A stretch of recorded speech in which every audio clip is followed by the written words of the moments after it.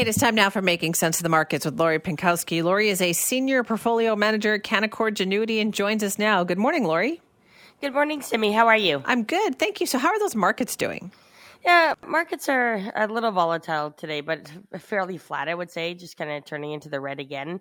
And what we're looking at today in terms of Canada was Canadian inflation data was released.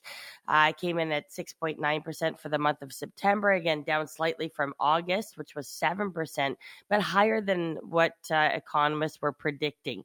Again, third consecutive month of easing prices. So this is good for us as Canadians. Core inflation, which excludes more volatile energy and food prices, saw a very slight increase at 5.4% in September. So again, it's showing some signs of stabilization, which I think is good. The Bank of Canada will be looking at this data, of course, closely. And markets were expecting a 50 basis point rate increase at the next meeting. Now some are thinking it could be 0.75 of a point. And again, we've got two interest rate meetings left in 2022. One is October 26th and another is December 7th.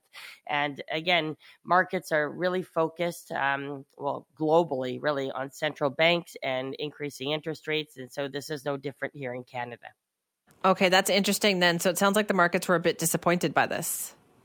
I would say investors would be a little bit disappointed just because Canada had these jumbo rate increases, and it's obviously not slowing inflation the way that they're anticipating. And so again, what sectors does this affect? And you and I have been talking about this. Well, that's the real estate market, and the higher rates go, my belief is the more damage is going to be done in the real estate market. Okay, so let's talk a little bit more then about that real estate market, because it really seems to be in a holding pattern, doesn't it? I don't know about a holding pattern. We just got a new report yesterday. I mean, what we did see was that housing starts in Canada jumped by 11% over the month in September. And that was what market analysts were expecting. And that was the highest reading since March. So when you first look at the numbers, you're going, oh, okay, well, this isn't so bad. But the reading is not necessarily a sign of growth in the housing market, because the housing market only peaked, a few months ago at the beginning of spring. And housing developers were buying properties to try to capitalize on lower prices. So fast forward to today, and the spike in housing starts is now more due in part to developers breaking ground on contracts that were signed months or even years ago. So that's just something to keep in mind. But when we're looking at sales are down still, 25, 30% plus. Active listings are up significantly, 40.5%. Compared to very low inventory levels 1 year ago. And when you take a look at some of the charts, what it's showing is the average price peaked in February, and now we're seeing that's down about 15% overall on average. So again, most believe that we're going to see prices come down even further.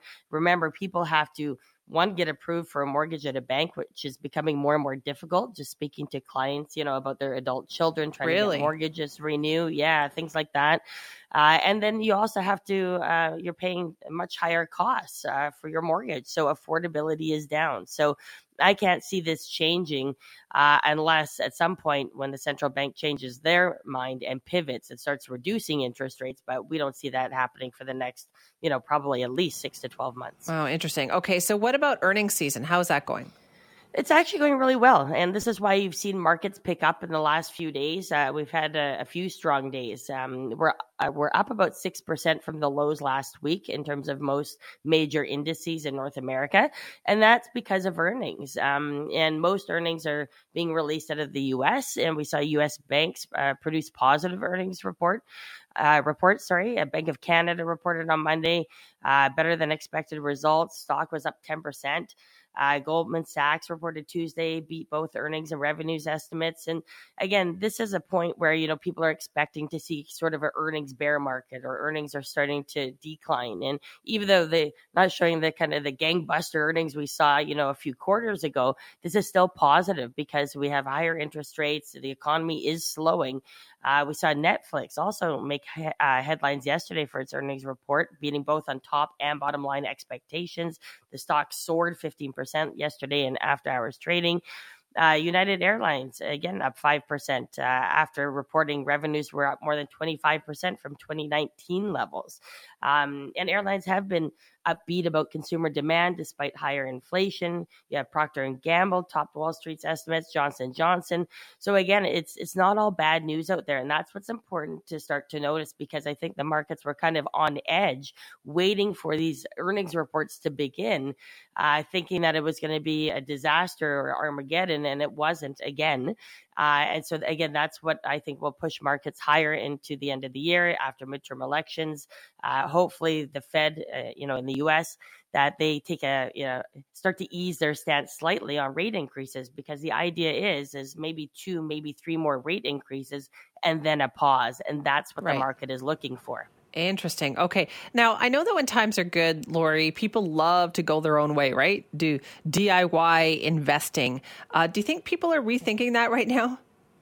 100%, Simi. I can't tell you how many calls that we've had in the last few months of people who, they may have some invested with an advisor, but they had a large account or an account that they were managing on Questrade or one of these other online platforms themselves. And frankly, it's just, become too much, right? People want to enjoy life. They don't want all that responsibility. And when you're a do-it-yourself investor trading online, it's fun in years like 2021, but then comes 2022 and it's not as fun, it's very complex. There's a lot of moving parts to the situation right now, higher interest rates, inflation, Russia, Ukraine, economic data that's coming out, because the market moves based on, what we're seeing. And right now, bad news equals good news. So for the average investor, that would be difficult to follow. And again, you want to make sure that you're proactive on top of it. And I find a lot of do-it-yourself investors end up being more buy and hold. They buy a basket of stocks. They don't know what to do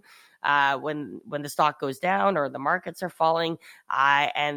Sometimes you're a bit of a deer in headlights, and it's, this isn't your forte maybe in your career, or you're working, you've got family, you've got other things to do than following the markets, 24/7, which is, what we enjoy doing. And so that's where I think we've seen a lot more calls as of late, for sure. That is so interesting then, though. So how do you help people figure out when it's okay to kind of go your own way and when it's time to get some professional advice? What I would say is that, we've even got clients that have small side accounts or play accounts, as we would call it, on one of those online platforms. But even those eventually all come over, I would say, Simi.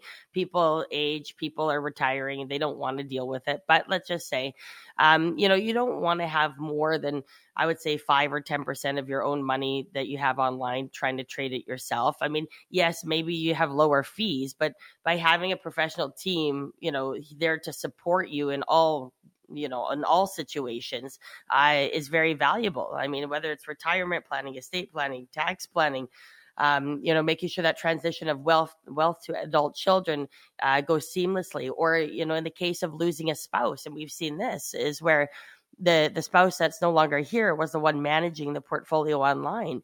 And now that they're no longer here, that's a lot of added stress to the spouse that's trying to take over all the finances. And now they've inherited this portfolio that they've never managed before.